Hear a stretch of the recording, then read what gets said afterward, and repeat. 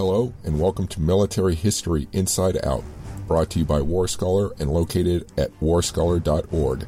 We talk about military history from ancient times to modern and everything in between.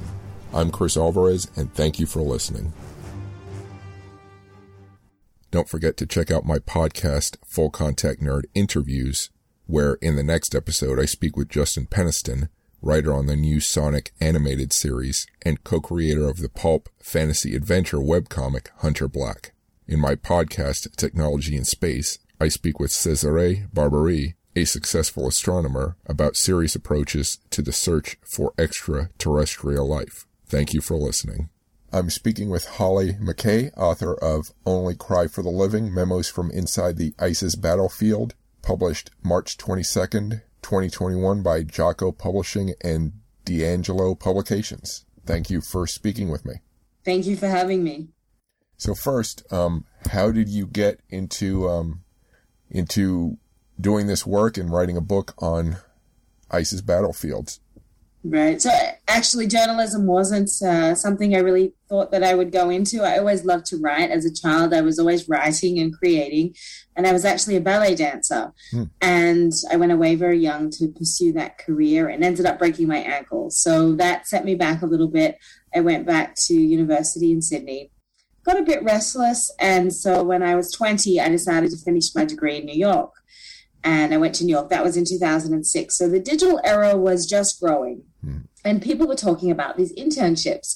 And we didn't really have those in Australia. So I was very curious. And I applied at a bunch of places online. And I ended up getting a call from Fox. And they hired me in their digital department. So it was a really cool chance to use my writing to learn about this sort of digital phenomenon right in the kind of beginning phases of it. And then at the end, I was sponsored and shuffled off to Los Angeles to begin a journalism career. It was a little bit baptism by fire. I had to just kind of go out there and meet people and find stories. And it was a very different time, I guess. It was sort of pre-Twitter, Facebook was around, but nobody was really using it. And so, you had to sort of nourish that on-the-ground sense of journalism. And I just was a deeply curious person, and I loved the idea of getting to the bottom of something. And so as my career progressed through my 20s, I just couldn't really get my head around the situation of what was happening overseas. And I wanted to really take these things and these wars and these complexities. And I just felt that everything we were hearing was in a very macro sense. We were hearing about numbers and statistics. And I wanted to understand what it was like for people on the ground. And I wanted to take, I guess, a micro approach and really focus on those human stories. And so the first couple of trips, I just felt that I was in my right place when I was doing it. And, you're in the middle of chaos. And yet for me, I felt very calm because I felt that I was in my calling. And I felt that if I could do this work, I should do this work. Did you was Mosul your first stop in Iraq, or did you take sort of baby steps getting close? No, I was all in. So my first trip in Iraq specifically was in 2014. So not long after ISIS had sort of swept in suddenly and taken over Mosul and a lot of the areas surrounding it. So when I decided to go in, I made a lot of connections in advance, and we're talking to different people in positions, especially in the north, in the Kurdish area. And I kind of went in there very early and just, once you meet one person, it's a snowball effect, and somebody else wants to tell their story and somebody else wants to tell their story. And then the next thing you know, I was only there for a couple of days, and I was on the front line and talking to the Peshmerga soldiers there. So it was just a very kind of surreal, fast. Again, it was another time of baptism by fire, because suddenly you just have to be in the belly of the beast, and you learn as you go. Who did you have to get permission from to travel there? I guess the U.S. State Department. Nope. So at that point you get. It varies. Obviously, when you're in Baghdad, you get visas, but at that point in the north, you could get a sort of a visa at arrival or a temporary stay, and you didn't need to get paperwork in advance necessarily. But In any of the trips I've done, I don't get permission from the U.S. State Department. If I require a visa, I go to the embassy of that particular country. But none of my work requires permission from the U.S. to be there, I think. And that's important because journalism shouldn't be requiring government permissions. Yeah, actually, I'm sorry. You're Australian, so... I'm both Australian and American. Oh, okay. Yeah. So the book itself, talk about what it covers, the years and what you focus on. Yeah, so it goes from 2014 and then really through to sort of the end of 2018, beginning of 2019. Mm-hmm. And they were the real rise and fall years of ISIS in Iraq and Syria. And so I really wanted to get as many perspectives as possible. And so that entailed, and it is chronological, but it also entails talking to people from every side. So there's a lot of interviews with terrorists in there, as well as ISIS wives, children that have been brainwashed into the fold, Yazidis who survived sex slavery, old people who've been kidnapped and tortured, also the perspective of U.S. generals, the perspective of Syrian fighters, the perspective of Iraqi politicians and Kurdish politicians. So I really just wanted to paint a very comprehensive picture from every perspective possible and just take the reader along to the battlefield with me and to really bring to life the consequences of war and what it's like to live through these things day in and day out. Mm-hmm. Who helped you get around? Who gave you information or escorted you around in the dangerous areas? That was very much on me to figure out logistics, and that's always a lot harder than the actual work on the ground often. So I'd be tearing my hair out from my homes in LA or when I moved to New York, just trying to meet one person, connect with one person, and put together some kind of rough schedule. But in terms of when I was getting around, it really depended on where I was and what I was doing. For example, if I was in the Kurdish area and was going to the front line, I would often be with the Peshmerga soldiers, and they were sort of tasked to protect you and take care of you. So I would be going with them. Or if I was further south in Baghdad, I would either just be with my fixer, who we as journalists, we hire people that we call fixers, and they're generally local journalists or local workers, and they help to facilitate interviews and logistics and drivers and that kind of thing. They really do angel work. They're amazing. We wouldn't be able to do our job without them. So sometimes I'm just kind of going with them. So it really depends, mission by mission, but I don't go in with security guards or with big teams. I think that's sort of a lovely thing about being a writer for me is I enjoy that independence. I like being able to go in under the radar. I feel like I'm a little bit more secure that way than I would be if I sort of had a bunch of burly guys around me. I think the more I can blend in, that works for me. So it is daunting, and there are definitely times where I felt, oh my gosh, wouldn't it be nice to have one other colleague or somebody with me, a photographer. Instead, it's just me and my iPhone. But I really rely on the locals and trusted locals, and you've got to vet them as best you can and hope for the best. And I've always had really amazing luck with the people I've worked with on the ground. So in this kind of work, did you have any episodes where you got maybe dangerously close to, the shooting and that sort of thing? Yeah. I mean, there were definitely times. I remember one morning waking up. I was in Sinjar city after the liberation, and it was a completely bombed out city. And nobody was living there except that it was a military base for the Yazidi soldiers. And I sort of was sleeping on a basically an abandoned roof. And we woke up one morning and there was a lot of heavy shelling, and the whole city was just surrounded by bombing. And then the coalition kind of came in. And so you have this, I guess it's a fear because, as I said, I don't tell the US where I am. I don't, alert officials that I'm going to be here or there, because I do think that takes away from my role as a journalist. So you never know, when and if you can also be a target. So that's also something I have to factor into consideration as well. But for me, I think I've always taken great, I've always felt very calm, because the people that I am surrounded by, I feel like they live through this day in and day out, and and they get through it. And to me, that, I was never going to panic. It's healthy to feel some sense of fear, but not to panic. And I just felt that, who was I to ever complain or to want to run away when these people survive it day in and day out. So they're the real kind of heroes to me. I'm speaking with Holly McKay, author of Only Cry for the Living. You can find more information about her work at hollymckay.com. If you like this episode of Military History Inside Out so far, please tap the like button and bullseye the subscribe button. If you want more interviews with military historians or to get daily history book suggestions, check out warscholar.org or militaryhistorypodcast.com. If you want interviews with writers and creative people or daily book suggestions in sci-fi, fantasy, horror, film history, gaming, and more, check out fullcontactnerd.com and my podcast, Full Contact Nerd Interviews. If you want to hear interviews with space scientists, space historians, and technology experts, or get daily space and science book suggestions, check out technologyandspace.com and my podcast, Technology and Space. All of my social media links are listed at the end of this episode. Now back to the podcast. So when you were starting your information gathering in 2014, did you think you'd end up writing a book about 2014, or how did it end up taking 4 or 5 years?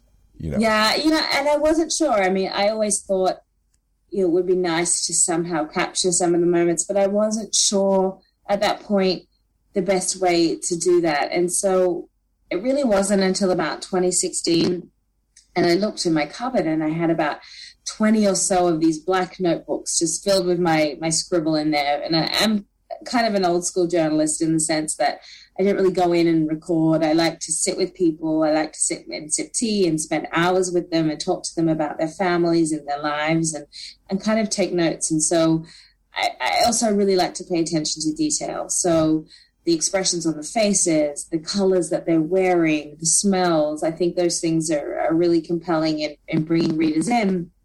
But so I would take all these notes, and I really wasn't quite sure what I was going to do with them. And then it wasn't until 2016, and I looked at these notebooks, and I was still in the middle of going back and forth. And I just thought, what I need to do is just to put together some of these notes into some kind of legible form, but still keep it as raw as I could. And I didn't want to polish things too much because I wanted things to be sort of that run-on sensibility that you're in there. So that was sort of how it came to be. And the logical way for me to structure that, I think, was in what I call memos, which is different slices and different stories throughout the time, focusing on different aspects. And I think hopefully that does enable that comprehensive picture, but also there's sort of something in there for everyone. So there are some memos that are focused on the idea of being on the front line and what happens there. And then there are other memos when you're with women who are surviving and mothers just trying to get by. So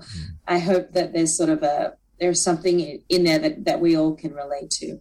So how did you choose the individuals or the roles, maybe not the specific people, but the roles that you wanted to talk to people about, the soldiers, the victims, maybe, I don't know if you dealt with people, arms smugglers, or tell me the breadth of the width and breadth. Yeah. And I wanted to just, I had so much material, and unfortunately there's still so much material I had to leave out, and it's a 400+ page book, but I think for me, my role was to sort of take a step back and to allow people to have their own voice and to present stories without a sort of a political edge or a certain bias. You have to insert yourself a little bit into the narrative because I think that's also important. But I really wanted this book not to be about me and what I thought of a situation or how I felt, but really how they felt, what it's like day in and day out, and just sort of the nuances and the things that we don't realize and the struggles that people go through, and how do you tell your child why they have to run from their house, or how do you tell them why they're being persecuted based on their faith or their religion. And I just think these are the small things that always piqued my curiosity, and I think that I wanted to bring attention to those kind of details in these situations that can really give us just a stronger understanding of the consequences of war and what the civilians caught in the crossfire have to endure. Mm-hmm. But at the same time, I also felt that it was important to interview terrorists and terrorist wives and people that are on the other side, because I think if we don't get a comprehensive understanding of where their mind is at and the reasons why they join these particular groups and the motivations and how, I guess, leadership structures unfold, then we're never really going to understand it. I think that is also a problem that we encounter, is that, or all sides encounter, is that nobody's listening to each other. So journalism can be a kind of bridge for different viewpoints to be heard, and maybe for people in different unwearing parties to understand the other's point of view without actually having that direct line of communication. As a female reporter, what challenges did you have interviewing terrorists, getting in touch with them? It wasn't actually always found being a woman in a lot of these places was actually an advantage, because I had, I guess, access to 100% of the population that a lot of male journalists, they can't go and sit with the women necessarily and talk about a lot of the horrific stuff for cultural reasons. But for me, I was kind of perceived as this third gender sort of role where they don't expect you to necessarily have to adhere to the norms of the women there, but you are given this kind of honorary status that enables you to go back and forth in between. Mm-hmm. So I think, surprisingly enough, that was sort of how a lot of the terrorists viewed it too, is that I wasn't necessarily, I wasn't going to be, subject to the regulations that they would subject their own women to. Mm-hmm. But I was a Western woman, which they were aware of, and I was always very transparent about, what I was doing, and that I wasn't there to interrogate them. I was there to interview them, and this was their chance to answer some questions and have a chance to tell their side, which I'm sure that they rarely get. And many of them are often, chomping at the bit to have their say. So I think that was also important. And I think once you are transparent enough that you aren't there for any other reason but journalism, I think that they're willing to sort of treat you with a level of respect. So I'm sure at some points people were telling you things that maybe they did or that they believed that were distasteful to you or in opposition to how you felt.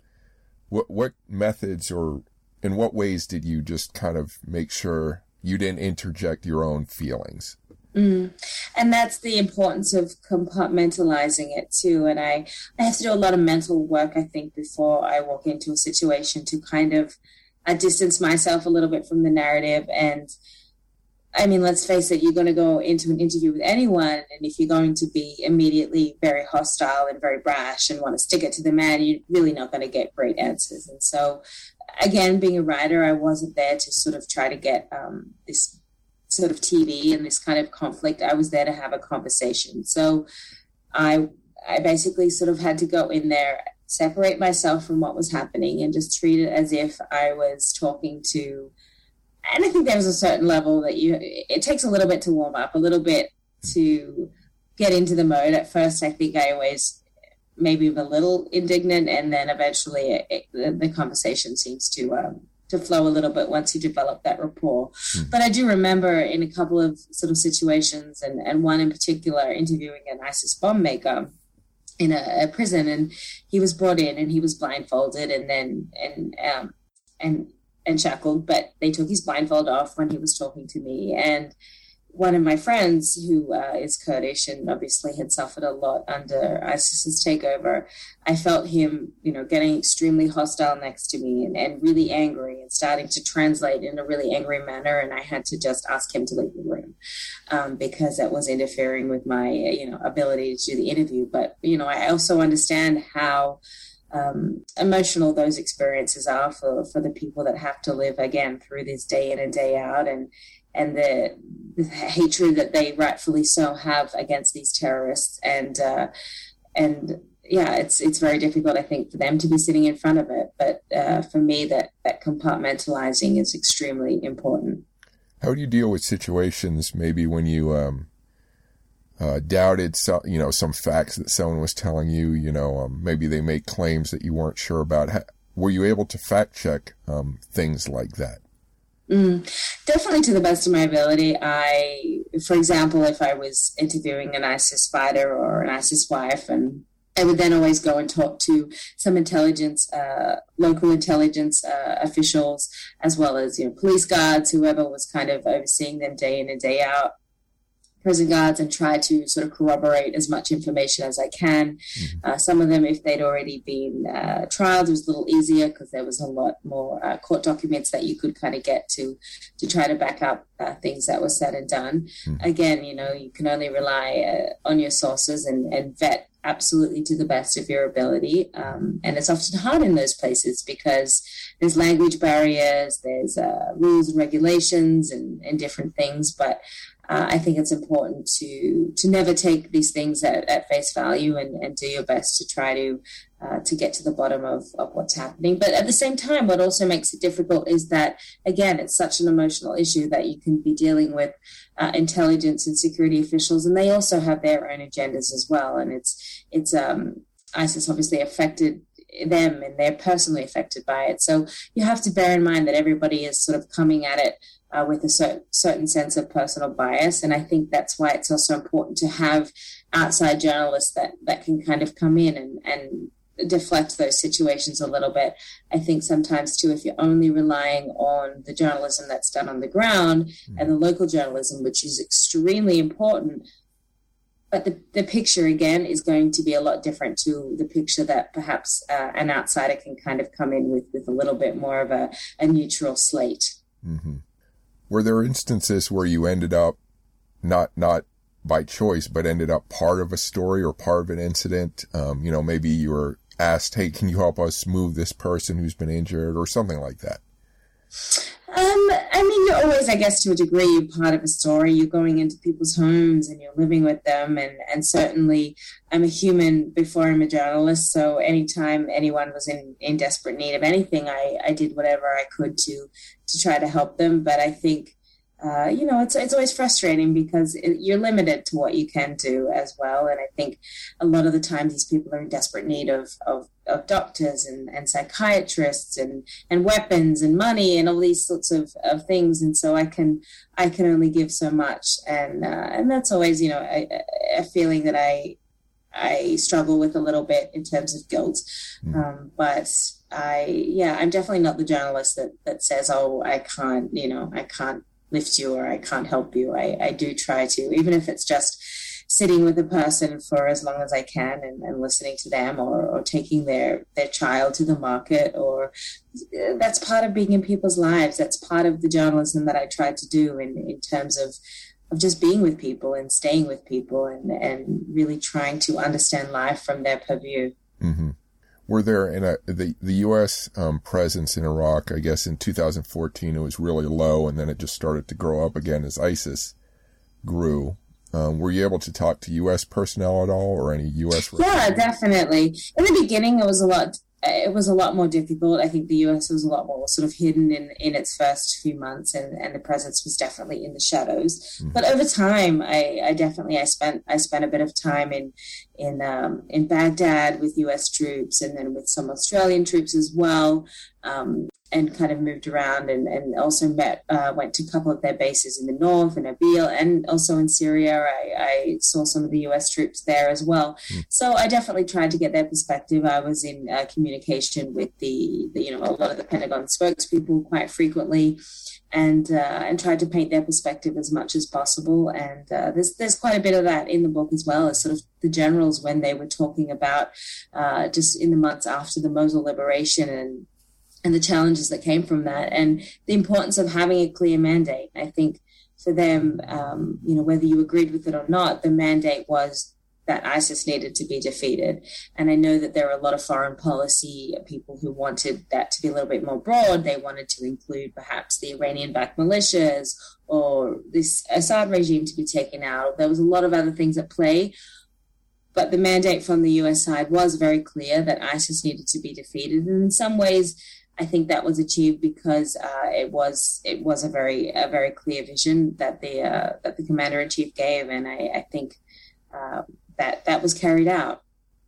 Was there any point during this span of years when you came across a place that you had been to before, maybe you hadn't been to, but you were familiar with it in some way, that you were shocked by a change or something new that was going on? Like, you're a reporter, you expect change, but was there any point where you were just struck by what you encountered? I would almost say lack of change struck me more than any change. And so I think a lot of the people that I met very early on in my journalism there, who'd been displaced from their homes, would run from their homes, and then I'd go back in and over time and find that they were still displaced, and that the situation had become even more unbearable for them, and the funding had dried up. And of course, when ISIS is no longer headline news, so therefore the funding does go away, and the situation actually becomes worse for a lot of these people because they still can't go home.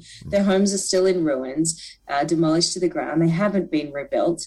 And so there really isn't anywhere for them to go but to stay in these camps. And they're staying in these camps with tents that haven't been replaced for 4 years, despite the many changes of seasons and the challenges that come from that.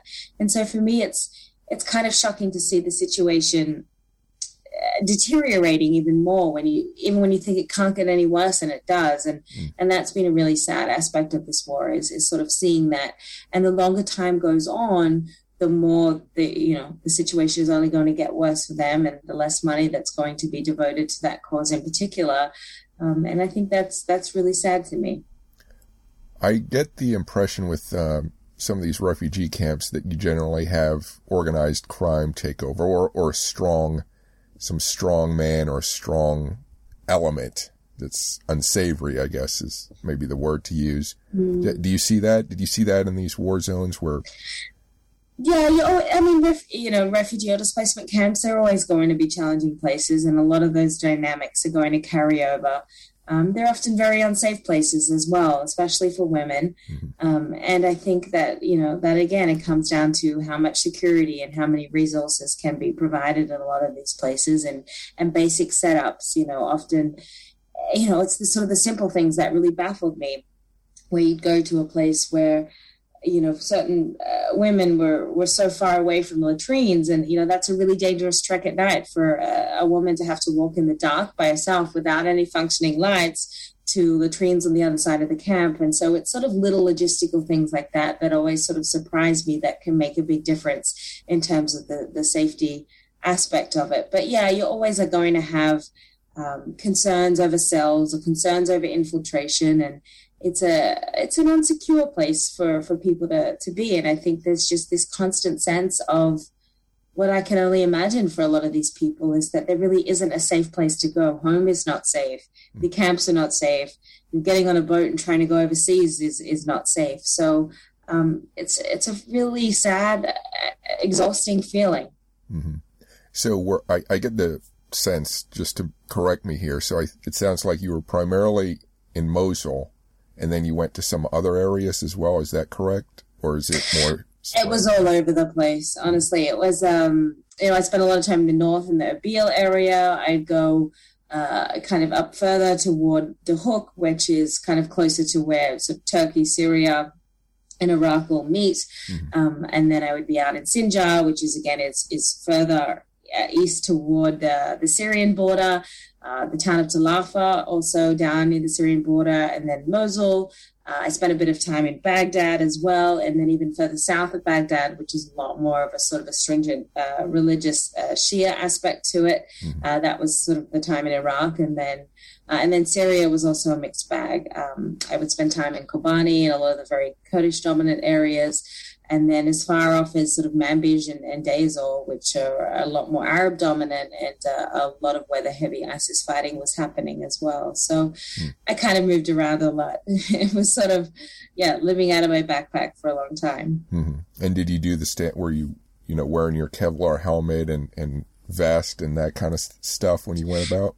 Yeah, in certain places. I only really do that when I have to, if I know that I'm going to be on a front line. Otherwise, if I'm just sort of regularly cruising around or going into people's homes, I, again, often, or pretty much none of them have the have their own body armor. So I certainly don't want to go into somebody's home for tea, even if it is a dangerous situation, wearing my body armor. I try to be, I guess, as normalized with them as I can. So yeah, the body armor, it's always around, but I only try to wear it in situations that really require me to wear it. Otherwise, it can weigh you down too. I think even some front lines that are a little bit more tricky to get to, where you have to take wagons up hills or horses and that kind of thing. You can't take your body armor because it will only weigh you down when you've got to be able to maneuver around fairly easily. So it's all situation by situation. Mm-hmm.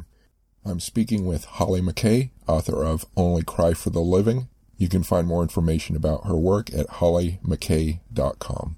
If you like this episode of Military History Inside Out so far, please tap the like button and bullseye the subscribe button. If you want more interviews with military historians or to get daily history book suggestions, check out warscholar.org or militaryhistorypodcast.com. If you want interviews with writers and creative people or daily book suggestions in sci-fi, fantasy, horror, film history, gaming, and more, check out fullcontactnerd.com and my podcast, Full Contact Nerd Interviews. If you want to hear interviews with space scientists, space historians, and technology experts, or get daily space and science book suggestions, check out technologyandspace.com and my podcast, Technology and Space. All of my social media links are listed at the end of this episode. Now back to the podcast. So this question is about the people involved in fighting on any side. Was there anything that struck you as surprising or unusual, maybe the ages or their attitudes or their approaches to fighting?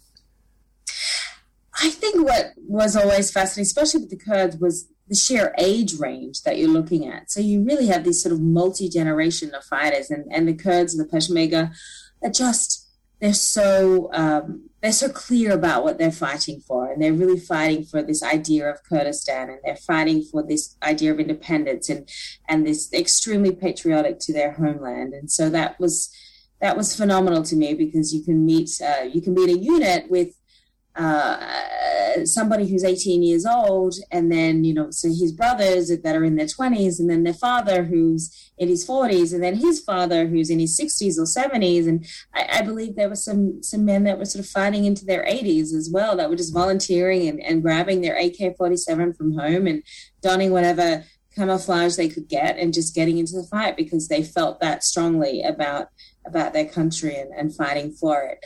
The Iraqi army is obviously a little bit more structured than that, and so they tend to skew a little bit younger, especially with their special forces and things, because there's a little bit more structure, I guess, to them. Mm-hmm. But what I admired a lot about the Iraqis was, I think in the beginning, they were very, I guess, humiliated when so many of them abandoned their post and ran when ISIS came into Mosul in June 2014. Mm-hmm.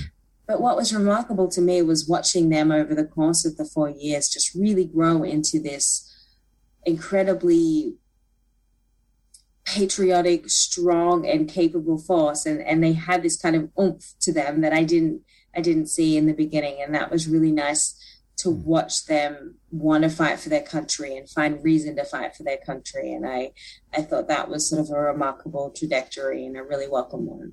What about the women that you spoke to? What were their attitudes towards the fighting? Did they just want the war to stop, or did they express sort of an understand or a desire for victory or whatever? I think, again, it's dependent, but I met some remarkable women who were fighting. There was one group called the Sun Ladies in the Kurdish region. They were all Yazidis. And so so many of them had been taken as sex slaves and returned, or their mothers or their sisters or their daughters were taken. And so one of them, her name was Qasun, decided that she wanted to create her own fighting force.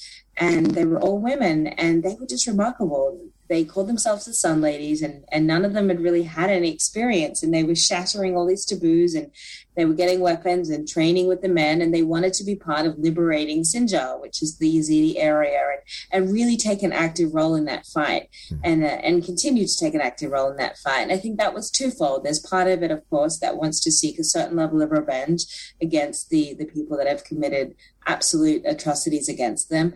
And then there's this idea of empowerment too, of reasserting their value and reasserting their strength. And I think being part of that fight in a very physical sense was really important to them. And so it was really incredible to spend time with them. And there were several groups like that. A lot of the women in Syria are very active on the front lines.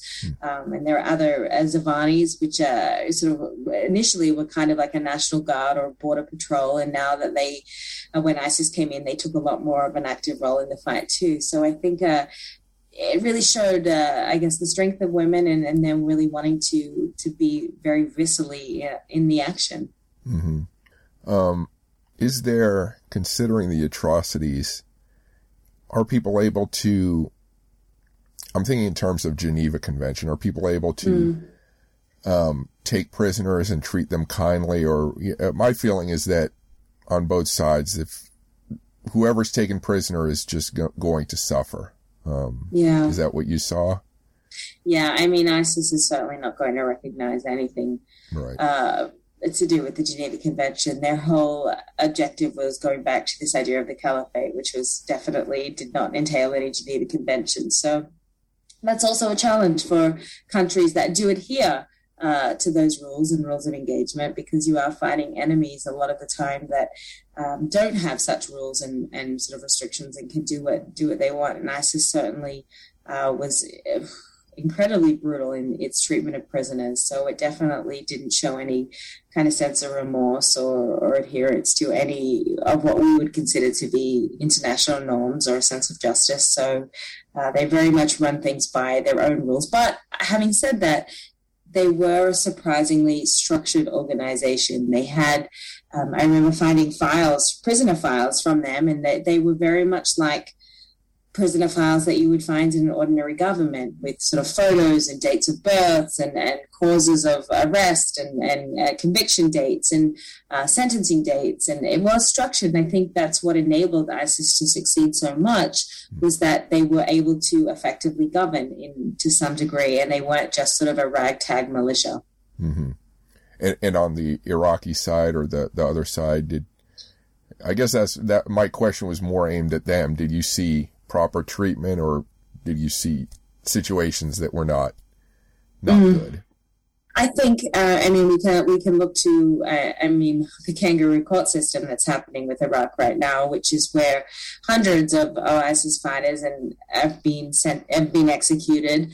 And obviously Iraq is extremely, there's no remorse given at all for any of the fighters, which is very understandable. But it is troubling when people are being sort of tried in 1 minute, and they don't have legal representation and don't have an argument to kind of stand on, and yet they are being sentenced to death. And I think that is troublesome, and it's also a very different dynamic, say, to Syria, where the SDF has these jails full of ISIS fighters, and they're really struggling to keep them in there because they don't have the resources or the money to even sort of instigate any type of legal process. And then that would possibly have to go through the Assad regime, or the U.S. doesn't want to be involved in it. So there are two very broad dynamics there. But I definitely, as much as a lot of these people will tell you that they adhere to Geneva Conventions and that they don't instigate torture, I think that is largely not adhered to the best of their ability. And there's extreme emotion surrounding the issue too. So for Iraqis who feel that they've had to lose so many loved ones and have given up so much over the past 6 years, there's certainly no love lost when an ISIS prisoner is brought in or sentenced to death. But it is difficult because we want to know that there is accountability and justice are important, but the justice has to be carried out in a way that we can feel somewhat comfortable with, and I definitely have my discomfort with how a lot of it has been carried out. Did you come across any foreign fighters Absolutely. There are many foreign fighters and many foreign wives. I spent quite a bit of time interviewing one particular guy who was from Sweden, and he spent was explaining his sort of whole travel process and how he kind of came through Syria initially, and when ISIS was sort of still Al-Qaeda, and then it branched off, and then he pledged his allegiance. And so a lot of them were very open to talking to me, and including women from Germany and from other Western countries. And I think that was because they really needed, no one from their home governments had come to visit them, and I think that they were just sort of fed up of being held in these giant jails or displacement camps. And so their only recourse, I think, was to speak to a journalist to hopefully get their message out there, and hope that in some way, shape or form that they would be able to go home and face a court of law there for their role. And I think a lot of them were prepared to do that, but there was no open dialogue at that point with anyone from their country. And so in speaking to me, I think that they wanted to express that they were ready to go home and face whatever was waiting for them in terms of legalities. So you sort of answered this question a little bit before, but what most surprised you in general that you came across? I just think it was the I think sometimes we look at terrorism, in a very much a black and white prism here, and we tend to view it as being solely religious extremism that drives people to join these groups. And really what I found there in terms of locals, that it is a factor, but it's not the factor. And a lot of the times people were joining these groups because it was pure survival. So if ISIS comes into your village and you're just a poor farmer and they take over the farm that you're working at and you still need to make money and feed your family at home, maybe you're not going to care so much where that money is coming from, or maybe you fear, any sort of retribution if you decide that you aren't going to pledge that allegiance. So I think it's a really complicated issue, especially for the poorest sort of echelons in Iraq that really were trying to get by and very much had nowhere else to go and didn't have much of a choice but to put their support behind their groups to get the money. And there were just so many factors that came into it. There's religion, there's education, there's social pressures, there's just this idea that one ISIS fighter I met was simply trying to run away from a bride. It had been an arranged marriage and he didn't know her, and then found that she couldn't have kids. And so he was trying to run away, and he said he couldn't go north. So he went to get some land, and he, went into the ISIS battlefield. So I didn't find a lot of them to be, I found a lot of them to sort of be these kind of fake religious zealots, if that makes sense. So when I would talk to them about religion, it was sort of this brainwashed indoctrination, but it was kind of disingenuous, that they were just kind of spouting off what they were told to say, but I don't really think that they believed it. And so I think it's just a really nuanced, so many nuanced reasons as to people joining, and also just the idea of a Shia government coming to power and persecuting them. And a lot of them it was built up anger for feeling persecuted after the fall of Saddam Hussein, that they wanted to kind of fight back. And so I think it's such a nuanced thing, and that's really what surprised me, that you can't peg it solely on religion. Mm-hmm. What was there a particular question or issue that you were really trying to get to the bottom of, and maybe felt like you did? Maybe any aspect of what you looked into, or maybe there's something you'd still really like to get an answer to?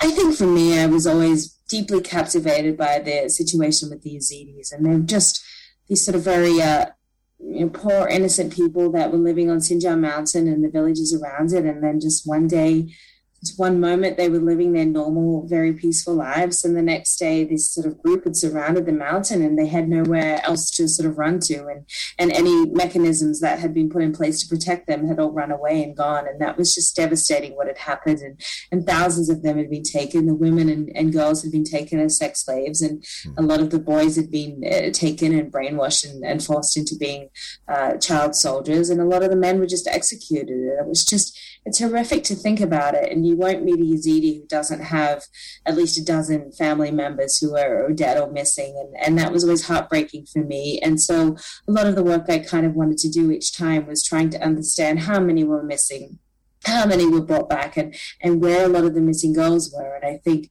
prior to the fall of Mosul, there was a sense of hope that maybe a lot of the girls and women would be found and returned to their families when the liberation happened. Mm-hmm. And it kind of didn't play out that way. So I always wanted to kind of understand, well, what happened to a lot of the women and girls? And what I did find was that so many of them had been, especially the younger ones, boys and girls, had been given these new identities, and they were given these Arab identities and taken with families. And so they kind of lost a sense of self of even who they were. And then a lot of them were taken into other countries like Turkey or Syria. And so what makes it really difficult to find them. And when you can't find them by their name, and you can't, and a lot of the boys were in jails as ISIS fighters. And when you can't get in there and get the DNA, it's extremely frustrating for families and for people that want to try to rescue them. And so that's something I've always continued to try to work on, is try to figure out what role I can play in bringing awareness to the issue, so that a lot of these girls and women and boys can be found and hopefully brought back and returned to who they're supposed to be.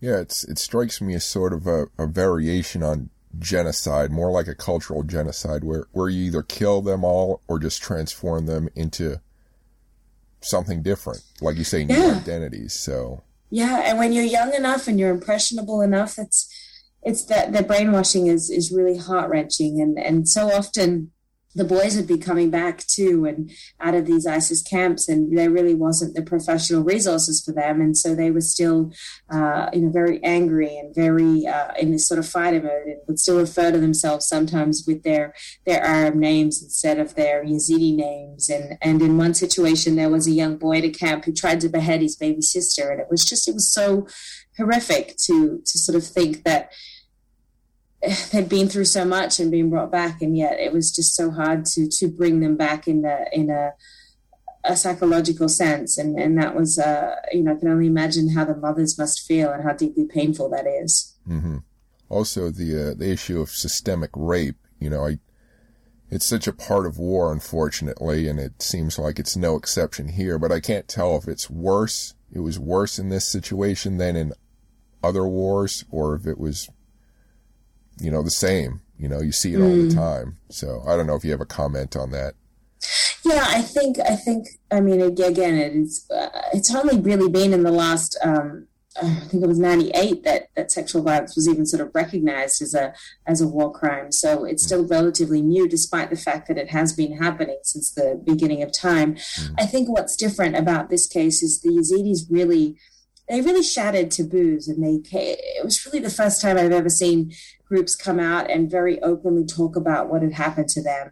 And especially in these very closed and conservative societies where there is just so much shame surrounding the idea of sexual violence, and women and girls will never talk about it because they can be ostracized from their own families. And that's really sad. But what we saw with the Yazidi community was that they were coming out and they were talking about what happened to them, and their religious leaders were really standing up and saying, to their families, like, the girls here are the victims, they aren't to be punished or persecuted based on what has happened to them. And I think the Yazidis wanted to, A, see justice for what was done to them, and B, try to break some of those taboos in the hopes of stopping this from happening again. And it was remarkable for me to see how willing they were to talk about these horrific things. Mm-hmm. And I also think something else I think people don't think about or talk about much, I don't know if you came across it, not systemic rape of men, but I think male prisoners are also raped quite often. Yeah, and that's been something I've worked a lot and sort of tracked a lot of, especially in Syria, throughout the war in Syria, which has been going on for more than 10 years now. And so, the sort of stories that have come out of those prisons there have just been so disturbing to me. The level of torture and rape, and again, it's extremely difficult for boys and men to be able to come out and talk about these things. And I could write a whole book about that too. But I think things are slowly shifting. I've definitely met survivors that are coming out to share their stories. I think it's going to take a little bit more time, but it is something that it's happening. It's still happening, and it's horrifying. Yeah. It's a horrifying situation, and it's good that you're willing to go out there and bring these stories back. This might seem like a strange question, but what did you enjoy most about your experience? And, that's the odd thing about covering conflicts is there is so much that you learn to love and enjoy. And there are such pleasant moments in all the madness and the chaos too. And I think for me, I was just blown away by just how strong or how extraordinary ordinary people can be, and this kind of resilience. And who am I to ever complain about my life and what I do when I'm just sitting with these most remarkable human beings who's been through so much and have left their homes, sometimes time and time again, and are able to get by, and they'll give you the clothes off their back if they can. And it's a real honor for me to be able to be able to walk into people's lives and for them to share the most intimate details of what they've experienced with me, in the hopes that I can spread that to a broader audience and send back a rough draft of history. And that is something I take an extreme, I don't feel pity, because these people don't need pity. What they need is somebody to sort of support them in that way. And I'm really honored that I have had this opportunity in my life to be, I guess, bear witness to a lot of these pivotal things in history, and to really forge deep connections with people in far-flung places that I would never have met otherwise. And so there's so much learning. There's the food and the cooking and the singing and just being part of the sort of the celebrations. And they're just little moments of life that I deeply treasure. Do you think at this point right now, March 2021, does the West still care about this situation, or has it become one of those back burner stories like, yeah, we're not at war with them anymore, we defeated them, whatever, let's move on? Like, what's your... Sure. I think from a policy level, for obvious reasons, we will always have to have some form of engagement in the Middle East, whatever that looks like, and it's always going to be a part in shaping our foreign policy. I think, ISIS obviously has fallen a lot from the headlines, and there's been a lot of other things. We have a global pandemic, we have China, we have issues in so many, Iran, and so many different fronts that we contend with. But I've always been very perplexed by, I guess, sort of the media conglomerate, in the way that there's this long-running idea that world news, that Americans don't care about world news, and world news needs to be on the back burner. But when you present these stories to people, and when you give it a great placement on a website, or make it a segment in news, or really sort of, I guess, put it in front of somebody's eyes, Americans will read it, and Americans do care. And I've just been blown away by the generosity of Americans, and how many emails I get sometimes asking, how can I help these people? What can I do? And to me, that's extraordinary to me. So I think we need to give more credit to the American audience about, what it is that they are interested in learning about. And I think I would love to see some of these stories get better placement. And I think people will read them when it's in front of them. And there's just this kind of lingering idea that people are only going to click on the clickbait. But I think people do care. And I would like to see the news a little bit more accessible to everybody. A little bit of a technical question. When you did your interviews, did you audio record, or did you just stick to writing? It really depended. Most of the time I stuck to writing, because I never want to be too reliant on technology. So often when I was going into these places, I didn't even take a laptop. I just went in with my phone and maybe a burner flip phone as well, because for safety reasons, I think it's a lot easier to break into someone's laptop than it is for a phone. So I was always very aware of that. I also wanted to be as light as possible, really just getting around with a backpack as much as I could. And so that meant as little tech as I could. Mm. And yeah, I guess I'm just old school in the way that I approach my journalism is still very much the old-fashioned notebook, and that's really something valuable to me. I think there's a certain intimacy with it. Having said that, there were some interviews that I did record just because for clarity reasons, or if they were officials, I wanted to kind of not be, looking down so much. But when I had the opportunity to sit with people in their homes or on the front line or wherever it was usually just my notebook and me, because I wanted to just to kind of converse with them and have a very different experience. I think people can open up to you a lot more when they feel that every word isn't being grasped. And so I think that's also a nice thing about, not always having a camera around either, because I think that second that people see a camera or a recorder, they tend to clam up a little bit. And my objective as a writer was to really draw out as much truth and authenticity as I could. Did you bring a still camera with you? No. Not even. Everything was iPhone. So which is actually great too, because when I was able to get to Wi-Fi or to a decent enough connection, what I did was I would upload a lot of the videos or the photos or whatever else I took or notes to a kind of a Dropbox shared file. So it was sort of safe in a cloud somewhere. So therefore, if I had to delete anything or if I lost my phone or anything kind of like that happened, it was already backed up. So you always hear the horror stories of people taking your USB sticks or your memory cards when you're leaving in an airport, which a lot of foreign countries like to do if they want to question the content of it. So you can sort of, take that, give that to them and know that your content is still safely hiding in the digital world somewhere. So I liked the simplicity of that approach. Good. And I don't know, maybe you might not want to answer this question, but maybe you would. Was there any situation where you just totally broke down, like you were interviewing with someone that it was just too much for you to take what you were hearing?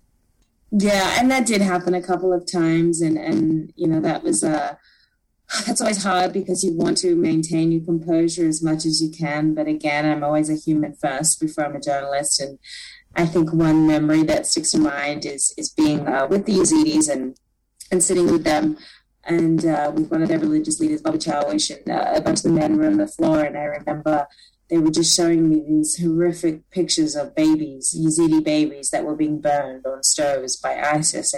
And then some of the old men that had sort of been taken, and they were showing me these before pictures and then the after pictures of the corpses. And then when I saw the babies, I just broke down. And I think it was a combination of just so many horrific stories that had compounded, over the months and the weeks and the days, and just sort of looking at this and then just knowing that it was still going on 20 miles down the road from where I was sitting. And I felt so powerless to stop it. And I just remember just completely breaking down and then looking back up at these Yazidis, the people who were living this, whose own mothers and sisters and loved ones had all gone, and just seeing these expressionless faces. And it was just that point that you really realized that they had reached this place that was beyond grief. It was beyond anything that I could even begin to imagine. It was just this place of where nothing is going to, break you down anymore, because you've already seen and done and experienced it all, and you're so holding that. And I thought how tragic that was, that they'd sort of reached this place that I could only begin to imagine. And so that was really a difficult night for me. So, so sometimes people will explain horrific behavior on, sort of, these kids grew up in a war zone and all they learned was violence and this and that. And, there's different explanations for why people commit evil acts like this. Were you able to sort of get to some understanding of why people did what they did? Or were there any instances where you just thought this is pure evil? Or I don't want to use black and white terms like that, but were there situations where it was just inexplicable, horrible stuff going on that you just couldn't understand where it came from? Does that make sense? Yeah, I think, there's always a root somewhere where it comes from. But yeah, I think you have to look at a lot of the acts that were committed. You're putting people in cages and burning them alive. You're feeding them to, animals. They are horrific things that are happening. And I think that it's okay to say that you can't make sense of things that don't make sense. And certainly I can try to make sense of the reasons why people pledge allegiance and why they join these groups, but I can't, for the life of me, make sense of that any sort of violence in that sort of brutal manner could be in any way, shape, or form for a higher power or for a higher cause. I think that is just pure and utter brutality. Mm-hmm. Yeah. So what do you hope the book will do for readers? Just really hope to give people a really comprehensive understanding of what war does to people. And I ask this question a lot throughout it, which is, what is war? And it's so many different things. And I want to take people on a journey with me into that battlefield, and just to highlight what it's like to be a civilian caught in the crossfire and what the consequences of war are. And I hope that in painting this, in showing these sort of micro stories, so to speak, we can paint a very macro picture of a war without the sort of sanitized news articles and the statistics, but just take people along for that journey and give them that insight. And I just think it's important to factor these things in every time the United States might be considering going in or intervening in a certain conflict. And I think it's important to understand, is military the best course of action? What are the ripple effects? And we really have to question doctrine and question not only what our involvement does, but what the involvement does to the people on the ground. And is it for the right reasons? And, could we help them in a, maybe a more effectual way than boots on the ground type thing? So I just think to make those decisions, and it's all case by case, but to make those decisions effectively, we need to really have a deeper, understanding of what war does. And I think so often we don't really recognize what it's like to live day in and day out of a brutal conflict. Yeah. Did you have any difficulties getting the book finished or published? The difficulties it was just, for time, it was time for me because I was working full time. I was still traveling a lot to a lot of places, not only in the Middle East, but I was going a lot to Afghanistan or Yemen or Africa or, parts of Asia. So it was timing. So I really had to carve out, chunks of time, often midnight till 3 a.m. and then be up again at 6. So it was a little bit just kind of slotting it in there. But I really loved the writing process. I loved being able to step outside, I guess, the sort of the rules of journalism and be able to sort of take that more narrative approach, which I really love to do, and to be able to paint things with, I think, a lot more detail than I often can as a journalist. So that was a very cathartic experience for me at the same time. In terms of publishing, I think initially there was a bit of rejection with it because I think people thought, oh, nobody cares about ISIS, or there are already ISIS books. But I always felt that, I fought for mine because it was different than a lot that had been written. A lot had been written throughout the sort of the peak of ISIS, and it was a lot more focused on the battlefield components and the policy components. And I guess what I wanted to do was to paint the chronological order of it, but also go back to the aftermath. And books like Hiroshima have always really inspired me because they go back, decades later, and they go back and they say, well, what is the situation now? And they take us through the lives of these people in Japan, the doctors and the priests and the different people, and highlight. And for me, I think that's important. And that's often what's lost, is this idea of the aftermath. So I wanted that to be a really important focus of my book too. So I continued to fight for it, and then was able to sort of publish equally under Docker Publishing and D'Angelo Publications, and they gave me a great sense of creative control. And I think also a lot of people, previous publishers, had wanted me to really cut it down, and I rallied against that because every memo was there for a reason, and every person's story really mattered to me, and it was heartbreaking to think I would have to go through and delete a lot of that. So I held out for quite a while, and then was sort of really happy with being able to maintain that control and get the full story out. Do you, in the book, do you have sort of a wrap up where you discuss your opinions on the U.S. or other countries' involvement in this situation, or do you just kind of leave it Yeah, I really wanted to. I know there was a lot of people that had wanted me to sort of interject myself in there a lot more and give more of an opinion, but I didn't feel that was my role. I felt that my role was as a journalist to, to insert myself in there to a degree as the narrator, but also this was their stories. This wasn't my story. This was for the people that were living through this day in and day out. This wasn't, and I think we've seen that's often a sort of a bit of a kiss of death in journalism now, is so much focus is around the journalists themselves being a story or any endeavors they've done. And I always thought that I want to be on the fly on the wall. It's why I chose that profession, because to me it was being able to be that vessel to bring other people's stories back. And my story is, it's not a memoir. This isn't about me, and I wanted to sort of maintain that balance, and I wanted it to be something that was apolitical, because I think there's so much polarization and so much partisanship and so many people with opinions and ideas, and I think that's great, but this wasn't what I wanted to do with this book. This was about the stories and the people. What's your current writing project? Do you have one?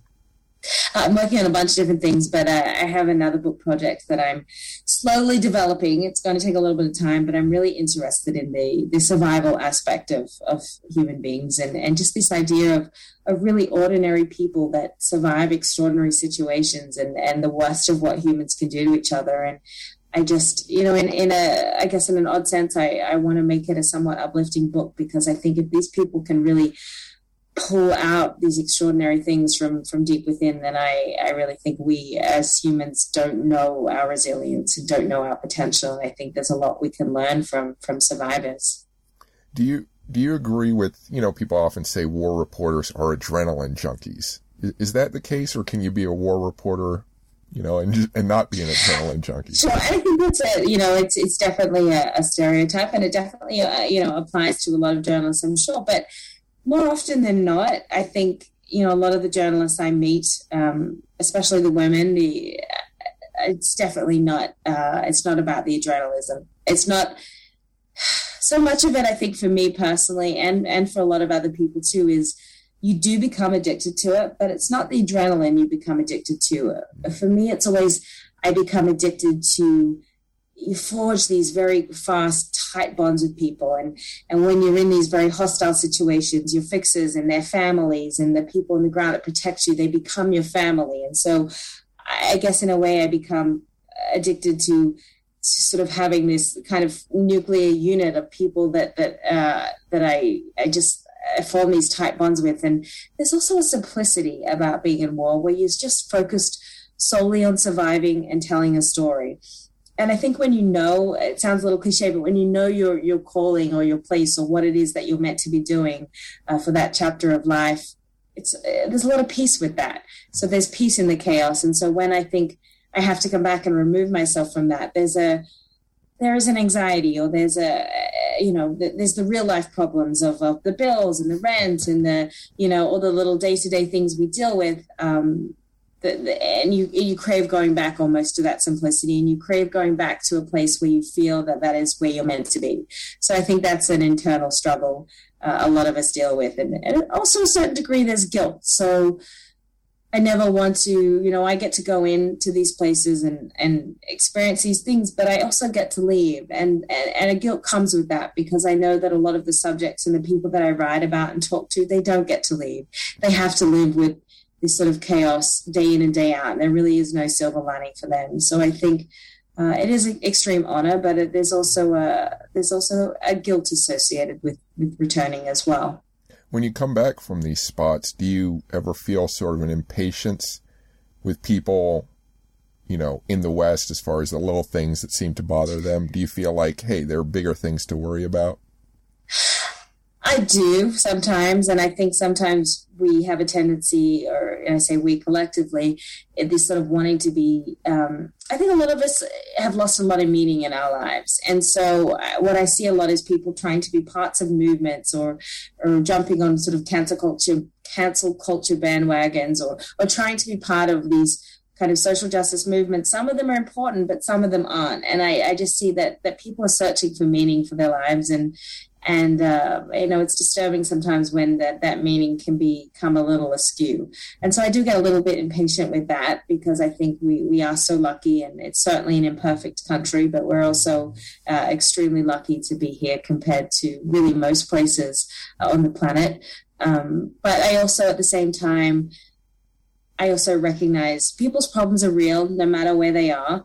And everybody has struggles and difficulties, and I certainly don't want to be somebody who minimizes that too. I don't want to be the person who comes back from a war zone and dismisses everybody else's problems. I think it's also important to show compassion for everybody, no matter where they're coming from and what they're enduring. So, where can people find you online? You have social media, website? Yeah, Twitter and Instagram I use mainly, which is the same handle. It's Hollie, HOLLIE, SMCKAY, and also my website, which is holliemckay.com. And you can contact me through there, and I also have a lot of my writing and things I share there too. Okay, good. Well, that's all the questions I have. It's been really interesting. Do you have any parting words or thoughts? I get the book. I'd love to hear your feedback on it.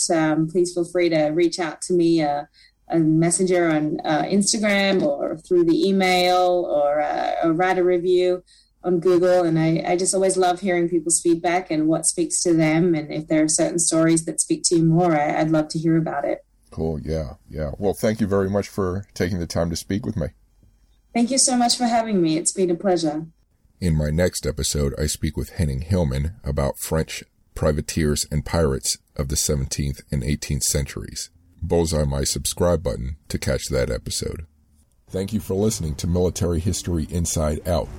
If you want more interviews with military historians or daily history book suggestions, check out warscholar.org and follow me at Warscholar on YouTube, Facebook, and Twitter, at Chris Alvarez Warscholar on Instagram, and my podcast, Military History Inside Out. If you want interviews with writers and creative people or daily fiction suggestions including sci-fi, fantasy, horror, film history, gaming, and more, sign up for my newsletter at fullcontactnerd.com and follow me on Chris Alvarez Full Contact Nerd on YouTube, Chris Alvarez FCN on Facebook and Twitter, Chris Alvarez Sci-Fi on Instagram, and my podcast, Full Contact Nerd Interviews. If you want interviews with space scientists, space historians, and technology experts, or daily space and science book suggestions, check out technologyandspace.com and follow me at Spacewalks Money Talks on Facebook, Instagram, and YouTube, Spacewalks MT on Twitter, and my podcast, Technology and Space. Thanks for listening, and I hope to see you again soon.